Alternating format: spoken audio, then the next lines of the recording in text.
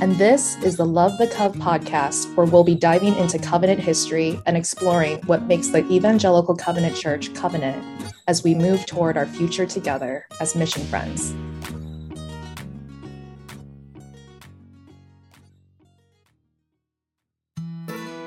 Hey friends, Kathy here.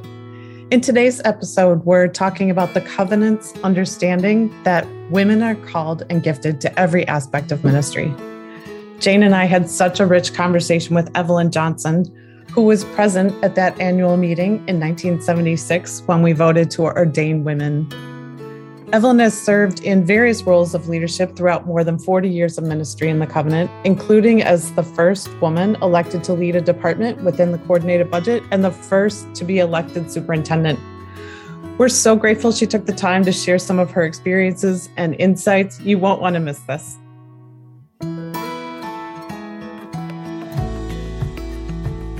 Evelyn, thank you for joining us today. We're so excited to have you here with us. We're excited about this conversation. Can you give us just a little background? Tell listeners who you are in a little bit. Okay. I'm Evelyn Johnson, a widow now, two sons, 4 grandchildren, 2 of whom are married, and next year the other 2 will both be in college. One's already there, but reside in Chicago right now. Stepped aside from full-time, or not full-time, it was really part-time when I was here, but stepped aside from 42 years of covenant ministry just 6 years ago, at least in the compensated category, and have continued in ministry in other ways and will as long as I'm able. So one of the distinctives about the covenant is that we read the Bible to understand that women are called and gifted into ministry. Can you tell us a little bit about how that became so integral to our identity? Women have really been in ministry since the beginnings of the covenant, I believe. They were there teaching children, organizing experiences, particularly related to anything that had to do with food or fellowship. But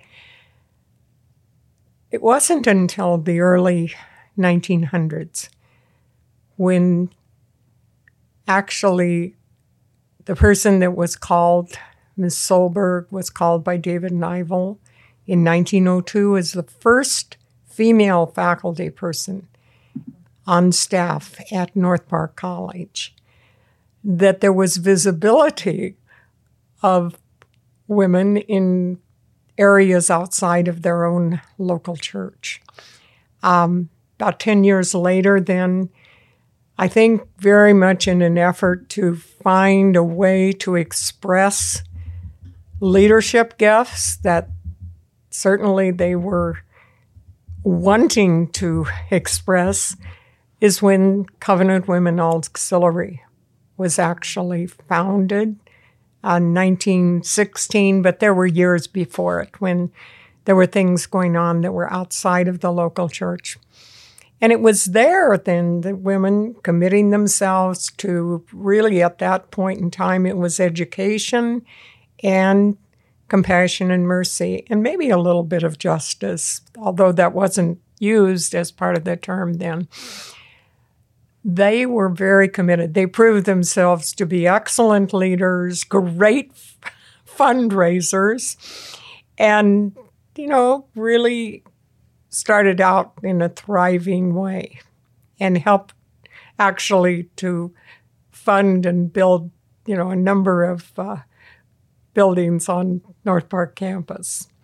And their support of the Covenant Home of Mercy was significant. So then it was about 10, 15 years later that the next person that was a female was called into a denominational visibility as a member of the staff of the denomination, and that was Olga Lindborg, called by the secretary, and that's what they called administrators then, the secretary of the Sunday school, Nathaniel Franklin. He called her to the role of director of children's ministry. He'd worked with her for about 10 years before because he had recruited her as a writer for lower elementary graded Sunday school lessons. Had met her in Sweden. She was actually from Dalarna. And, just kept in contact, and she kept writing and ultimately moved to the U.S. and actually was in Chicago working before Nathaniel Franklin ever was. So that led then into the 30s of the addition of Sylvia Knudsen, Peterson Larson later in life, becoming part of the children's ministry staff. I think what's significant about those beginnings is that the two lanes were pretty well charted out. The two lanes where women could engage in ministry. And it was acceptable. Women, Covenant Women Auxiliary, now known as Women's Ministry. And at that time it was called Sunday School and Young People's Work, but Christian Education, which later became Discipleship, later Christian Formation, and now today, Make and Deepen Disciples. But those were two lanes that women could move into and continue moving forward. Then, in the 30s, missionary work. Mildred Nordland being really the pioneer in that area, although there were spouses that were engaged. But Mildred was single when she was engaged in ministry and was, in fact, supported by Covenant Women Auxiliary. So already you had women supporting. I'm sure Olga had a lot to do with adding Sylvia to staff, and so it was true with Covenant Women Auxiliary, made it possible financially for Mildred, and then I'm sure were involved in the others that were there in China. And I missed way back when, there certainly was someone that was really desirous of that, and this is the woman who actually attended North Park, or what was, I'm not sure exactly what the name was for the seminary part, but of course was not able to receive the degree, but she attended and completed the whole thing. So as it turned out, then the years went by, women very effectively serving in those two areas. Added to it people like Alva Johansson and Fran Decker. We're getting up into now my time of showing up on the scene. And also, of course, in the 60s, the whole of what was happening in terms of, really young people were, exploring the possibilities for them and not necessarily following in the ways of their parents and grandparents. And, I think it certainly had an effect in terms of the church, because I think you had seminary students and pastors that were already serving really starting to question. They challenged the process that they were in, not only their own process, but also what it was for others. And it actually, of course, I think is what ultimately led to, and I know it is, because there were groups that were studying women in ministry.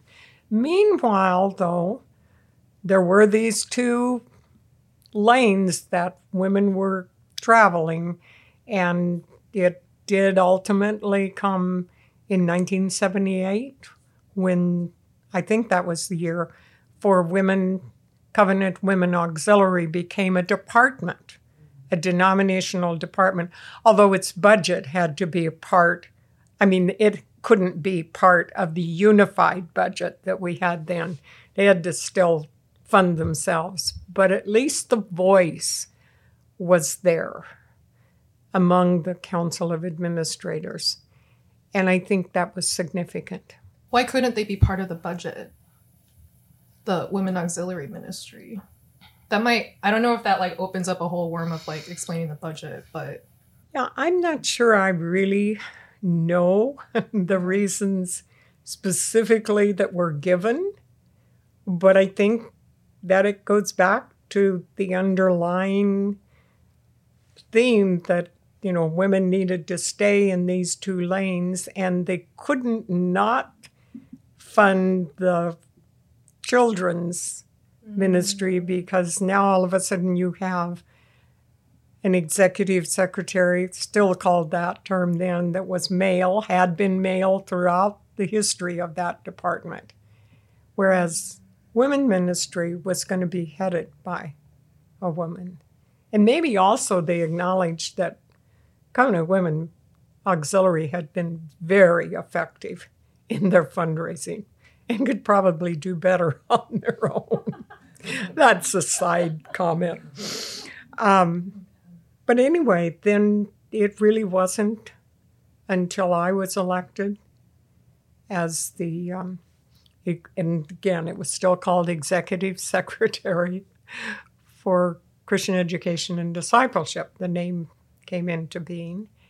And, you know, ultimately then Doreen followed me in 1998, and the first woman ever to be an officer was Mary Miller in 1999, I think.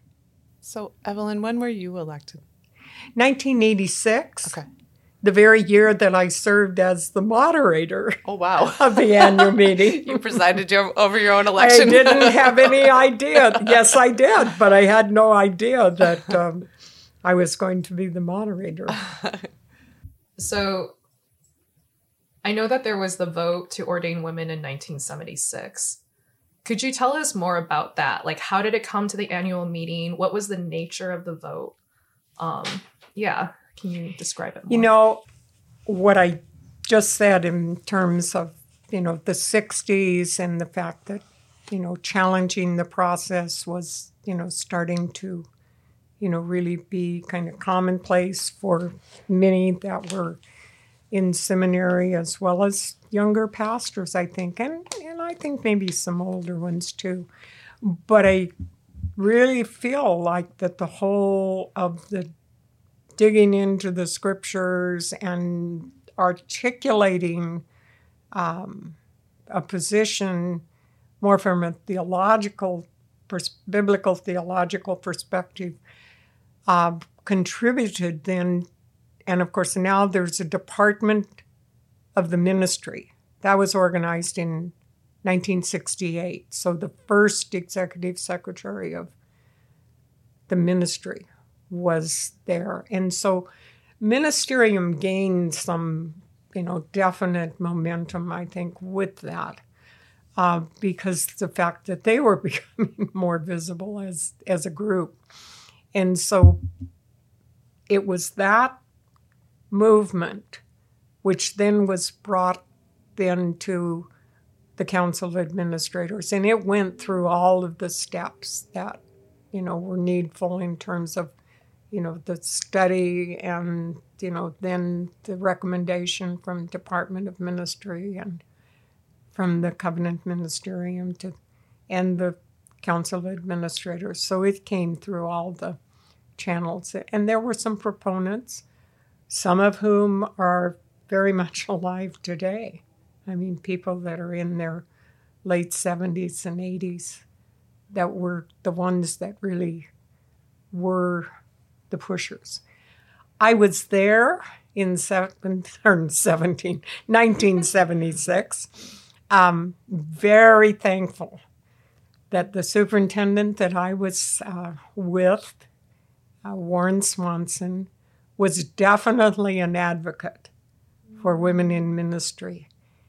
And he convinced our executive board in the Midwest Conference that I needed to be the delegate, because he said this is going to be a historic meeting and Evelyn needs to be there.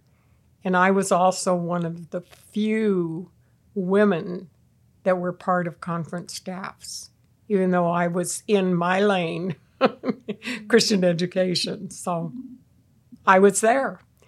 And I think, of course, you wonder what you think. I was in my 30s, early 30s.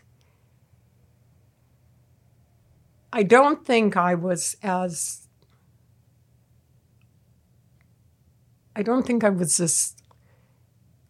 shocked or hurt as I was then, maybe it was about 3 years later when it was brought to the floor again by a delegate. But, they had a good process. They had planned this out. And certainly the debate was there, but it wasn't one. I think that debate almost was a little more civil than the one that occurred a few years later. But, and I don't remember what the exact vote is. All I know is that it passed. And those of us that were female and those of us that were those that were advocates for just kind of went wild. Really? Like, was there enthusiasm when it passed? It was just such a great joy that this, had really come to pass. Even though I think for a number of us, it was like, but we've been in ministry, why all of a sudden did we have to vote to make this authentic? There was still that kind of hesitance, I think, there. But yes, it was a joyous moment. But then, ultimately with some nudging from Kathy, I did remember then the vote, the motion that was put before us to resource local churches, and it failed. And I think, whether it was my thoughts or whether it was in dialogue with my superintendent when we got back home, that it was certainly a stake that just put into place what was real, and that was you can pass something denominationally, but local churches have autonomy, and they could choose. In some ways, I always looked at it, because I've been involved a lot with commissions, sort of like the resolutions. You can pass them, but they're not binding. And that's probably what's been so different in these recent years.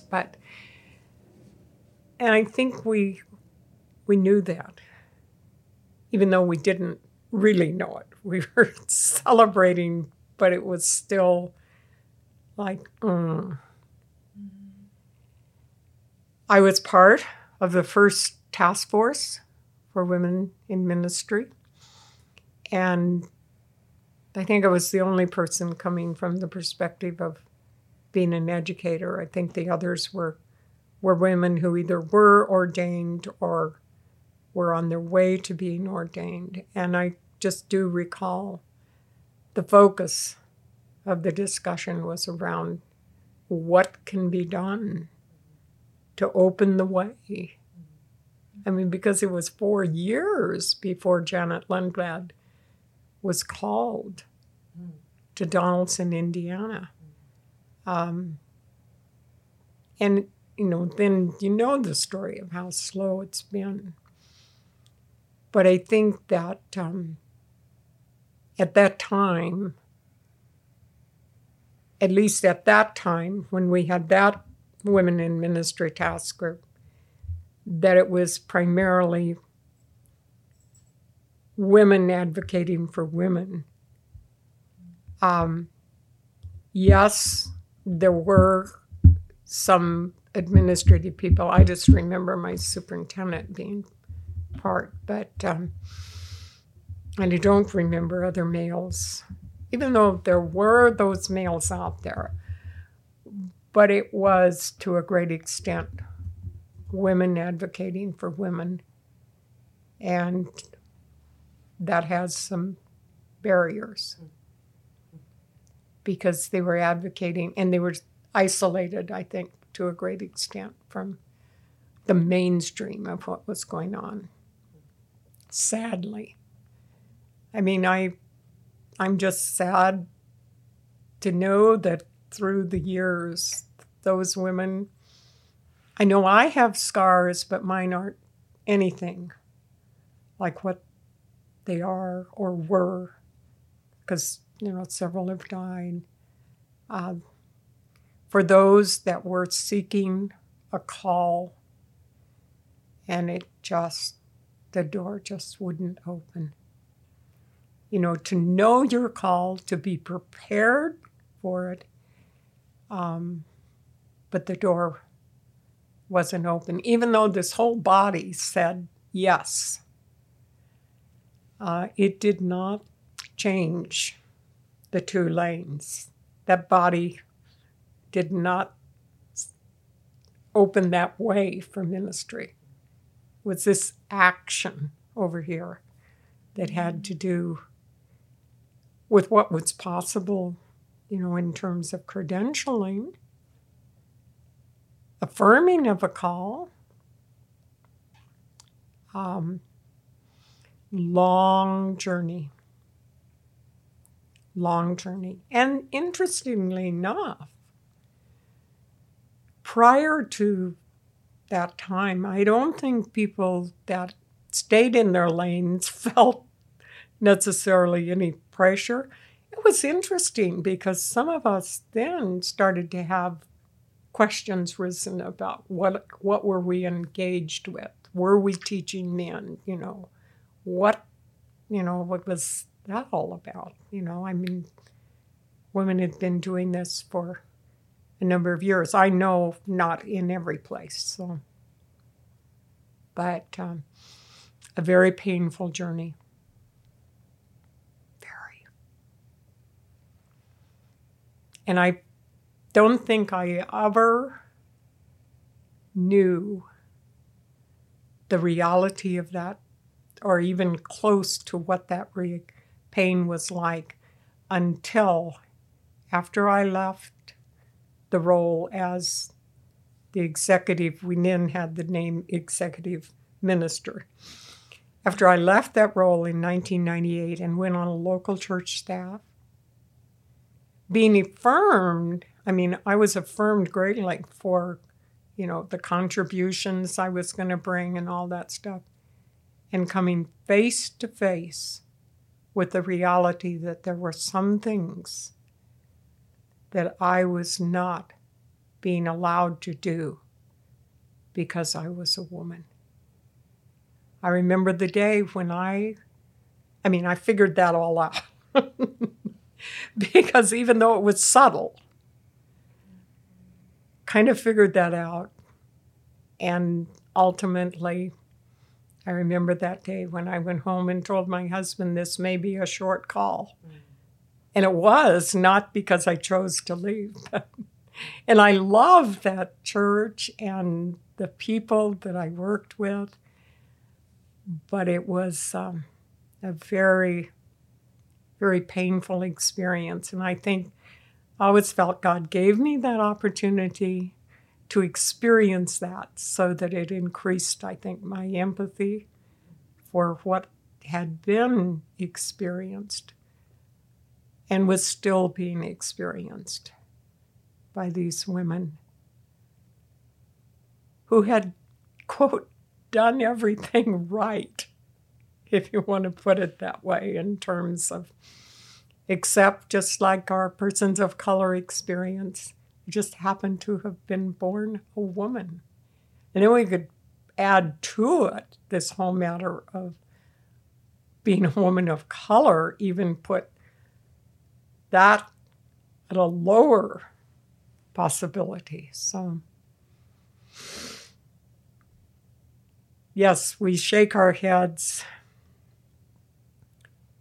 and yet we're deeply thankful for all of those who were trailblazers, who were willing to take the risks, both the females that did, but also the males that were willing to be advocates and be able, they risked sometimes their own roles because they were taking a stand.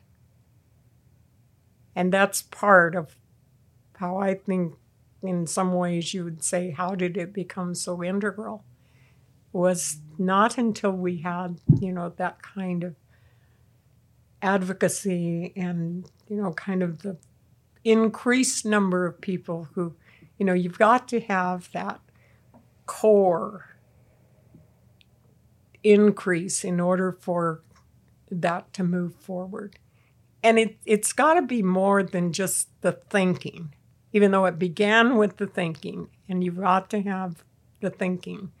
But then it had to be really feeling with it, but then doing something. And, I've, through the years, worked with many who biblically, theologically, they were right there. But translating that knowledge into a way of feeling and acting. And it manifests itself for me in my lack of a sense of being a colleague with that person. That we could sit down at the table and we could share thoughts and we'd come out of it with a better product. And that is a very limited number of people in my limited number of males in my life. I'm curious, I feel like you're naming a place where the covenant has been and is of, we love to be excited about this, right? We affirm women. It is great. We look great on paper. And then also, definitely you hear stories. I hear stories. I know stories of people who have suffered in kind of some of these ways that you're hinting at and talking about. And how does that all work together? And see, that's one of the things that continues to be a concern to me. And, no different than it is in terms of our mosaic. I think we have great evidence of significant progress in terms of numbers of women clergy engaged in full-time ministry or part-time in a whole variety of roles, including, being the lead pastor of a church, which seemed to kind of be the marker that sort of kept, a certain number of people out. It was interesting. And so it is also true in relation. We have significant progress in terms of, the engagement of a number of persons of color. But population and even participation, presence, doesn't necessarily tell the whole story. And it doesn't tell the whole story because it's a question of what are those people experiencing, serving in those roles, even some that are positions of power. How are they living that life together with their male colleagues? And I don't think that that's a question that's answered all in the positive. And, I realized I was a lot older, but I would say I left 42 years of covenant ministry. And that whole matter of experiencing those challenges went right up to the end. It wasn't something that hadn't disappeared. So I really wonder about that today. I have maybe a little insight that validates some of my concern through, the whole matter of being a mentor to a number of young women in leadership, in ministry. So how do we get there? I think one of the things that keeps striking me as you're sharing is how, in part, how do we keep getting there has been in community, right? Like, the women auxiliary, the women's ministry crew, they raised the funds so that there could be a female person in staff. Like, talk about, like, not even just saying no, like, we have a lane too. It's like women have carved out, like, forcibly this lane. Yeah. And it's been in community, but it also has been needful, Jane, for there to be some of us who were willing to just go ahead and move forward. Well, you said needful? Needful. How did I say needful? Needful, okay. Oh, it has been, we had to it's been in community, but we also needed some people who were willing to just take the risk, follow God's call, and live into it. Now, where there was the matter of that door ultimately being shut when it got to the matter of the ministry from the pulpit, that was, a very, very different thing. But does that make sense to you, what I'm saying? It does. It's making me think of my spiritual director says a lot that the things that God invites us into, they're lonely journeys that we do in community. Right? And that's because of what you have done in the secret, you're able to connect with those in community. And that's how these new trails get forged. Yeah. I think that's, for trailblazers, for people who are first, you use the word which I would use if I were to say what's number one on my list in terms of the challenge, and that's the loneliness. The lack of peer colleagues that you can look to help you grow in, your ability to lead. It's a definite solo journey, but the support that you can get from colleagues, and that's why I say when it became more than women supporting women and could become men engaged. And then I really, in my own journey, felt so blessed by the whole matter of the increase of the mosaic, because I felt like that was, if no matter what your marginalization, you do have at least some common thread. And that is, a little bit about what it means to be that marginalized person. It's different. I'm not by any means saying that they're equivalent, but it's different. But, I felt like that, yes. I thought three things I carried through. One, I was a female. Two, I was in Christian education, so I had this lane, that. And three, I was from outside the covenant. I came into the covenant through marriage. And you see, I had been part of a denomination in which there was no issue to be a woman in leadership in the church. And so that transition, even though I was certainly very comfortable particularly in, being well-centered in a biblical routine. But it was, and I came out of the field of education, mathematics, thought I was going to be just a math major, period, but then the acceptable route then for a woman was to, and I loved to teach, and so that was fine. But then I had taught in secondary schools, I taught in college, and hadn't experienced these barriers.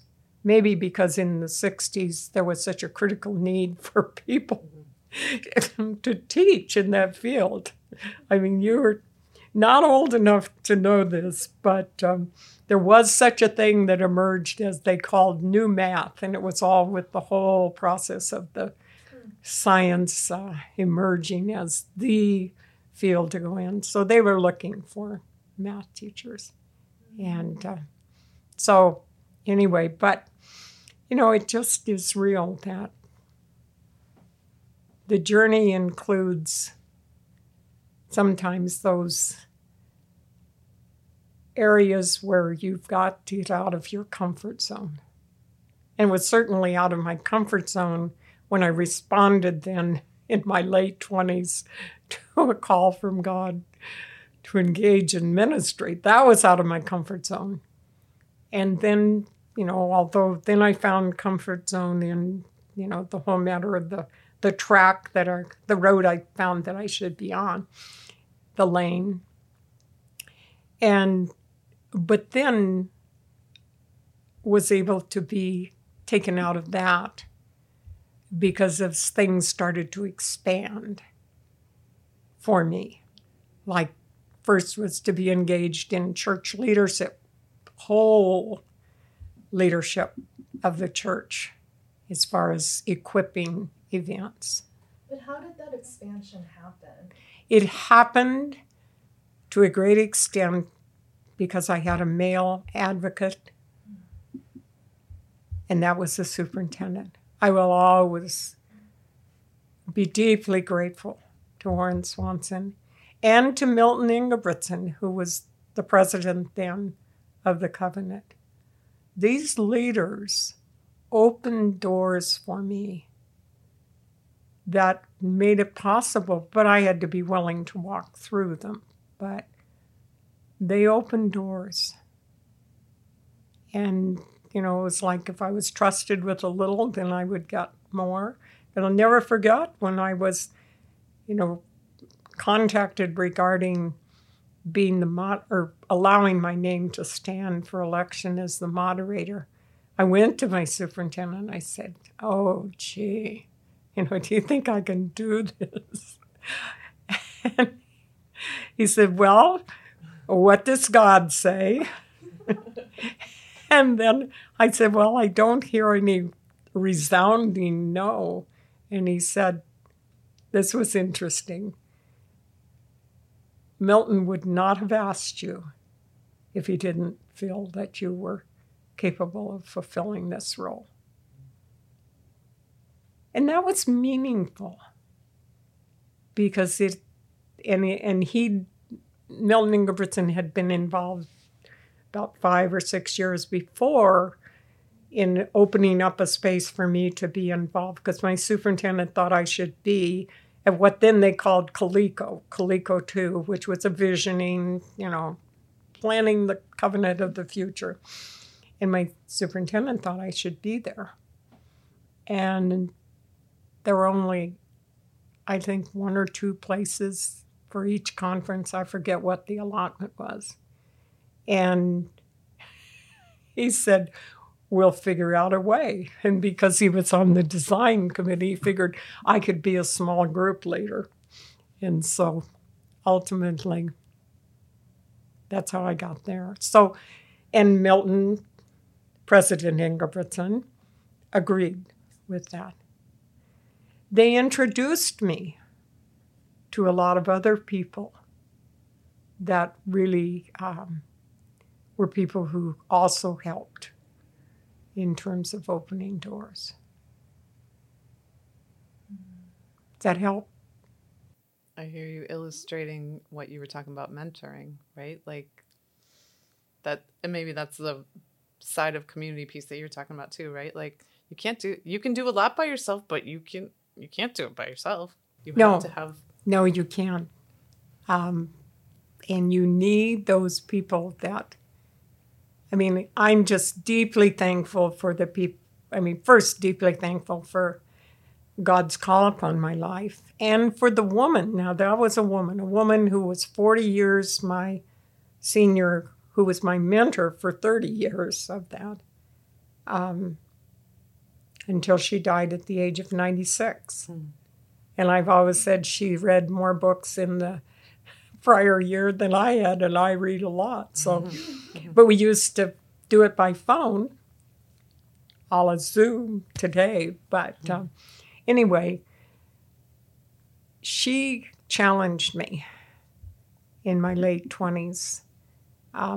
She was a public school teacher, so she, inviting me to be a part of the teaching staff with the junior high was a normal, natural thing because she knew I was a teacher. But then she challenged me after working with me and being engaged as a mentor. That was kind of like a spiritual director thing. That she said, "Are you really doing what God wants you to do?" Oh, hadn't thought about that. Not for the last 10 years, because I had started off to college at the age of 17 to be, quote, what we called then a religious education director. So I preached my first sermon when I was a senior in high school. Wow. On Easter. No way. Yeah. And God did not call me to preach. And that's just fine. I'm not looking for another. But there's times when I have needed to fulfill that role. But yeah, it was definitely those people that were the advocates and the people that came alongside and were encouragers, not the least of which was my husband. I always said that, ultimately, after years in ministry, I knew that God intersected my life with Phil's before he could call me into ministry because he knew I'd need the kind of support and encouragement. And because, he was, it was just a definite partnership. He was a man before his time in terms of, egalitarian was just the way it should be. And it was not, I have daughter-in-laws today that thank me for everything that their sons saw modeled and that their father really engaged in. So, but those individuals, but also having that mentor all those years when we didn't have, what certainly would be considered today like a peer mentoring type of scenario. She could have, her father was a covenant minister. She could have gone to seminary and been a very effective pastor, but it wasn't, quote, allowed at that time. And of course, besides that, she said, and I didn't speak Swedish well enough to preach in Swedish. So she went the route of education, but she ran a lot of things in the church where we were in Lincoln. And ultimately, it was always kind of under the auspices of a male that was the named person in charge. So, makes sense? You asked me, about when you shared the questions about what are the things that have really been the celebrations. And I would say those encouragers that God brought into my life.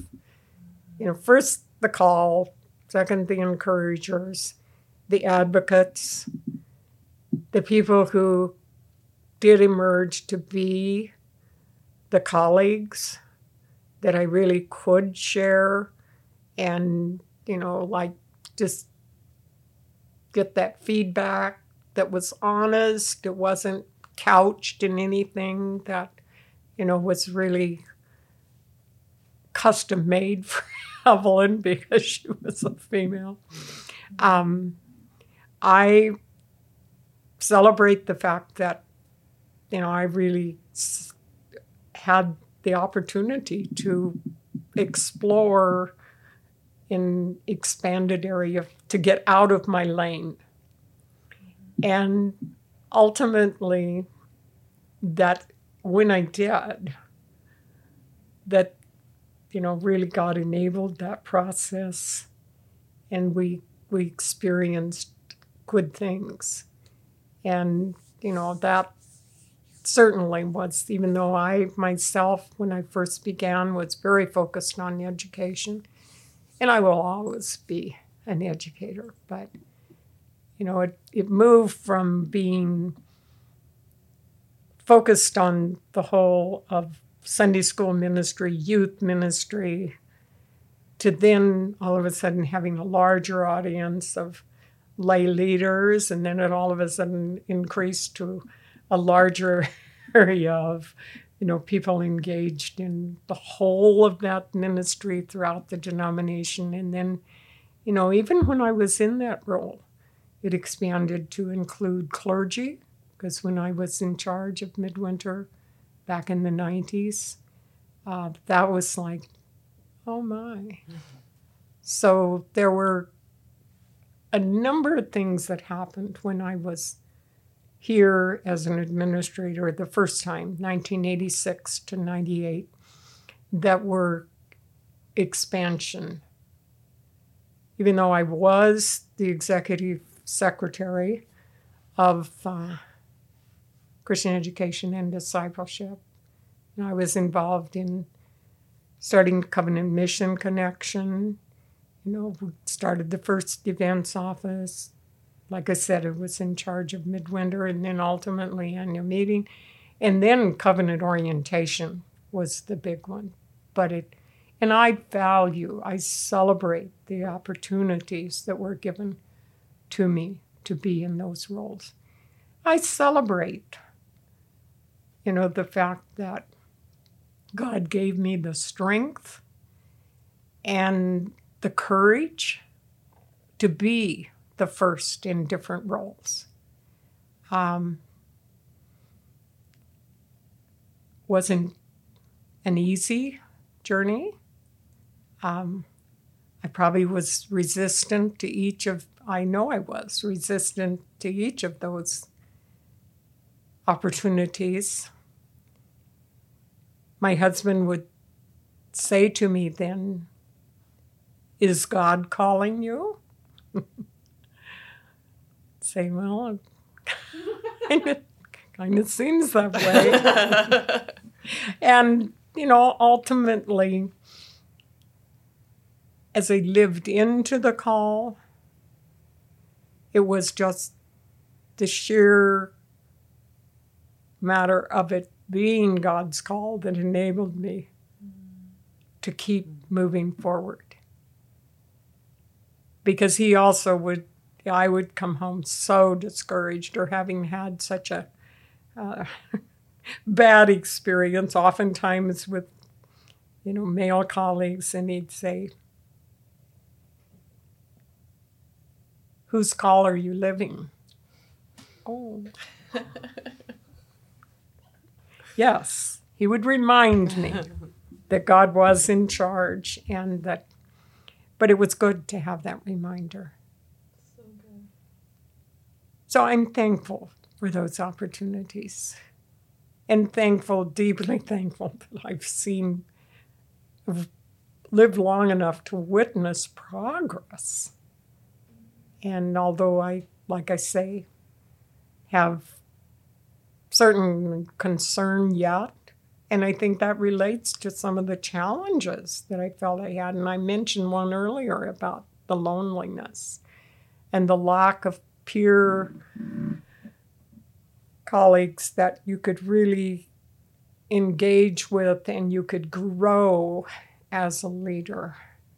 The challenge of being stereotyped as a female, and for me, the added one of being a Christian educator and all my newsprint, and lo and behold, I see a lot of men using newsprint today, but you can't believe the number of years that I got that kind of feedback. Oh, here she is with her newsprint.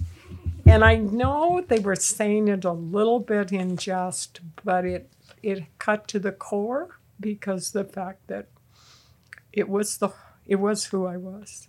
Or I would hear comments about, oh yeah, Evelyn and her process. And it's like, yes, I am a process consultant. And I'm not going to back off of that. I believe in the engagement of the people and believe God speaks through the people gathered. And so if you're going to do visioning, you need to gather all that input. And he's, gifted me with the ability to sort through it and identify themes. And, also, like I said, it's been both a blessing and cross to bear as the whole vision to action person who, that's just who I am. And I'll live into that. But I also wonder with this about the whole matter of the healing that needs to be tended to. Because even though we have people who, are certainly in a very different context than, say, those of us who were, engaged 30 years ago. There are still a number, this hasn't been even at this point for that long. And I just have to acknowledge there are scars from those 42 years. And those scars can be opened up quicker than what I even felt like was possible. And I've had that happen in recent years. And I've been so helped by my dear friend Debbie Blue, who, has helped me walk through that and, just let go of some experiences that were very, very painful. And they're just under the surface, and you realize that you need to engage in some healing to be whole. My favorite verse, Philippians 4:4, rejoice in the Lord always. Again, I will say rejoice. And that's, something that I hold on to, but I also know that, that can also serve to cover sometimes some pain that I need to be able to work through, if that makes sense. Mm-hmm. But it's been a joy. I wouldn't make a different choice. Mm-hmm. I would still be in that role of taking risks, believing that it wasn't for me, but that there would be those that would come behind me. And I do thank God that I've lived long enough to see that. And what a joy. I can't even, when you get to be as old as I am, you'll know the reality of what a joy that is. and also to be now in the role of mentor and just be able to listen. And because in many ways, that's what we needed back in the 80s, was just someone to listen to us. Or in the 70s before. To listen, to allow you to just express. It's part of the process of the normal kind of ongoing healing restoration process.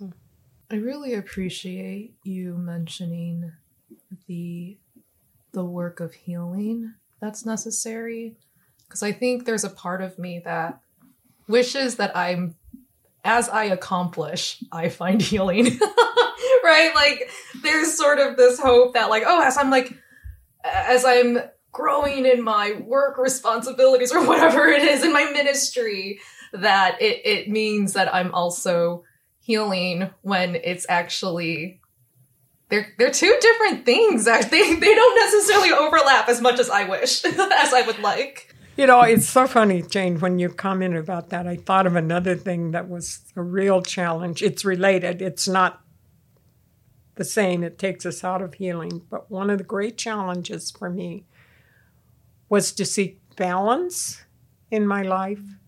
And I think I'm still trying.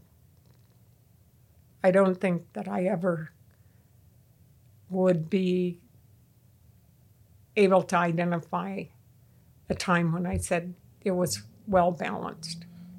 And it was because I always thought I had to work harder. And I'm just not sure but what that isn't going on yet in our current environment.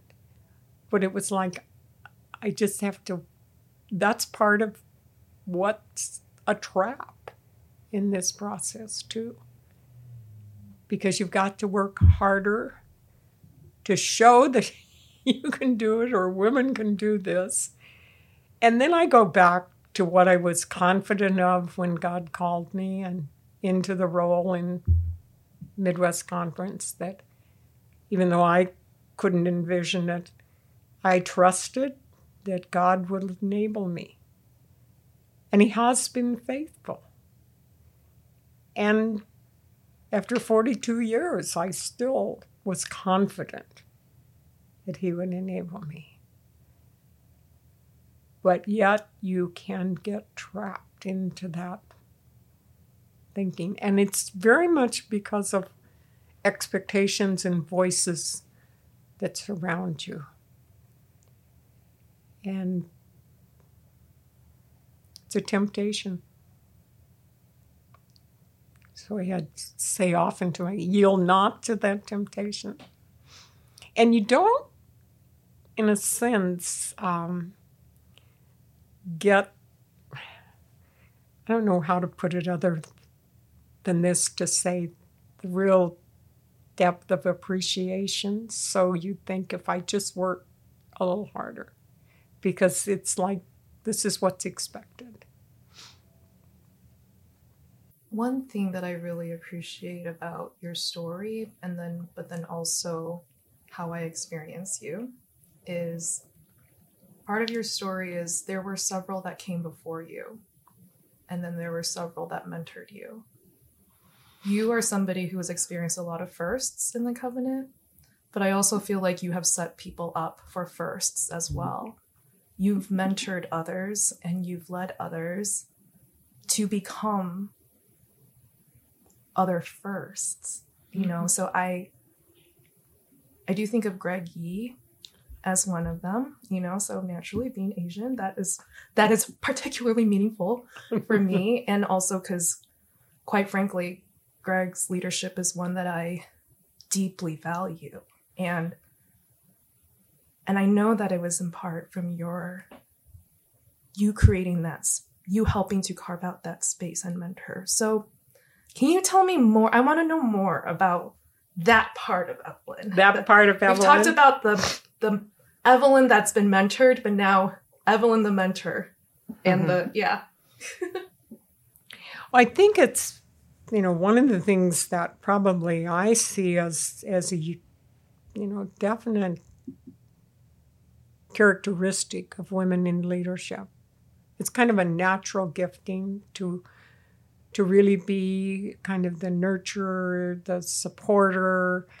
But I put it under the category of empowerment when I, led teams and subscribe, totally to Kouzes Posner's 5 leadership challenges, to model the way, to share the vision, to challenge the process, to enable people to act. In other words, empower them. And along the way, you encourage the heart. So it's like all of that's integrated into the whole process for me of being a team leader, to help people, thrive, to come alongside, to offer praise. I love Ken Blanchard's his first book on 1 Minute Manager. You catch people when they're doing it right and praise them, catch them when they're doing it wrong and critique it so that they can learn from that. And I also feel very strongly about that whole matter of relationship building and the fact that we bring our whole person into the role. We bring our family of origin, our current life, our friends, and really sought to cultivate that kind of atmosphere within the team, to be able to have a strong sense of family and that we're here for you. We celebrate with you and we grieve with you when those things. So that's a big part of it. But I think also it's always been my delight to be able to push people to take some risks, to do things that they hadn't done before, and also to imagine what it is that God may be calling them into. I have quoted, in fact, every team that I've ever led has heard this many times, and you've probably heard it. I have this quote on my wall that says, I think it's, now I've lost the name. Known person, sorry. The quote is, each person, each experience in life that God provides is perfect preparation for a future that only He can see. Corrie ten Boom. Yeah, as it was. So, that for some people, it won't click with them. For others who are learners themselves and, really seeking to grow and to be faithful to God's call, I think it does connect with them, that kind of environment. And I think, specifically like talking about Greg, I think there were things that, he had opportunity to be engaged with that were new, but that there was joy in that he experienced growth, but it was for God's glory and neighbor's good, not for his own, as such being the best Asian staff person there could be. So, but he led us. I think that's another part of this whole thing too, is it's a mutual benefit, because I still felt that even when I was mentoring others, they were mentoring me. And even these mentees I have now, I learned so much from them as I listened to their stories And I think that was really true in team. I've always said, that my journey in terms of, the whole journey toward racial righteousness has been a journey in which the primary teachers have been people who were part of the teams that I led. Now, there have been a lot of others, and I affirm them. So I think mutuality is also important. You aren't just pouring in. You aren't just investing in them, they're investing in you. Mm-hmm. And so you're growing together. So, Evelyn, as we wrap up, what word do you sense God speaking to the covenant today? Well, I referred to one earlier, and I'll just re-articulate it. I really think God is nudging. Well, first I want to say the covenant's God's saying, stay the course. But I think God is nudging the covenant to go a little deeper and to explore this whole area of what's the experience of the persons that are serving in these various roles, and how can we support and encourage and equip them to navigate and to grow in the process. Are they experiencing authentic community with their colleagues? Are they, because for me, a major challenge was finding my voice, so well articulated by Kathy Chang. I was so thankful for her book because I thought that names it. And so that's my deep concern. Are the women who are engaged in ministry finding their voice? Are they more than somebody just sitting in a chair, but are they finding their voice? For many years, I've always said, as I was part of, administrative circles, I always thought before I spoke. Now, that doesn't mean that isn't a good thing to think before you speak. But I sized up the room before I shared, and oftentimes would end up saying nothing. Because it wasn't a room in which I felt that there was a welcoming of what I might contribute, because it might not be the same thing. And so I'm concerned for that whole matter of,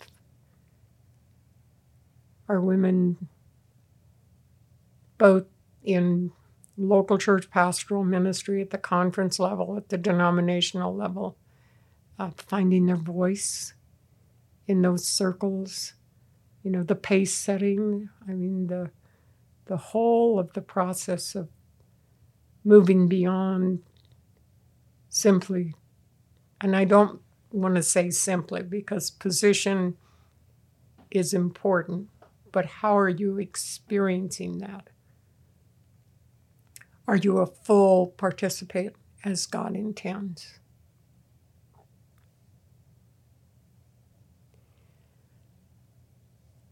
I think that's what I tend to say. And of course, I really want to emphasize, and I commented about this, that the covenant needs to pay attention to not only what's happening with women in general, but women of color.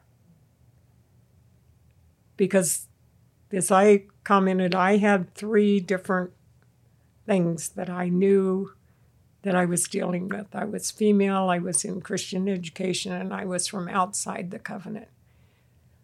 But I was the dominant race. And that makes a difference. Even though it's got all these other things that you need to work through. So I believe we can do it. And it is a we. It's the whole community. We still need people who are willing to be the first.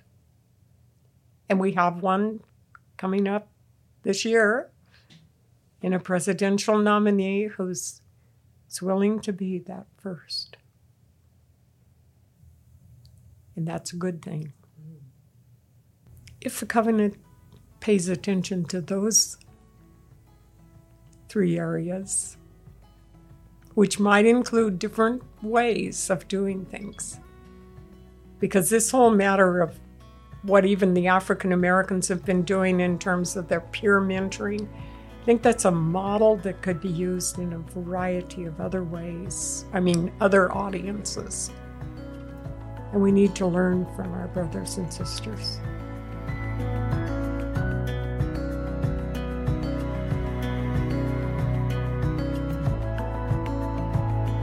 Thank you, friends, for joining us for the Love the Cov podcast. We'll be posting new episodes every other week.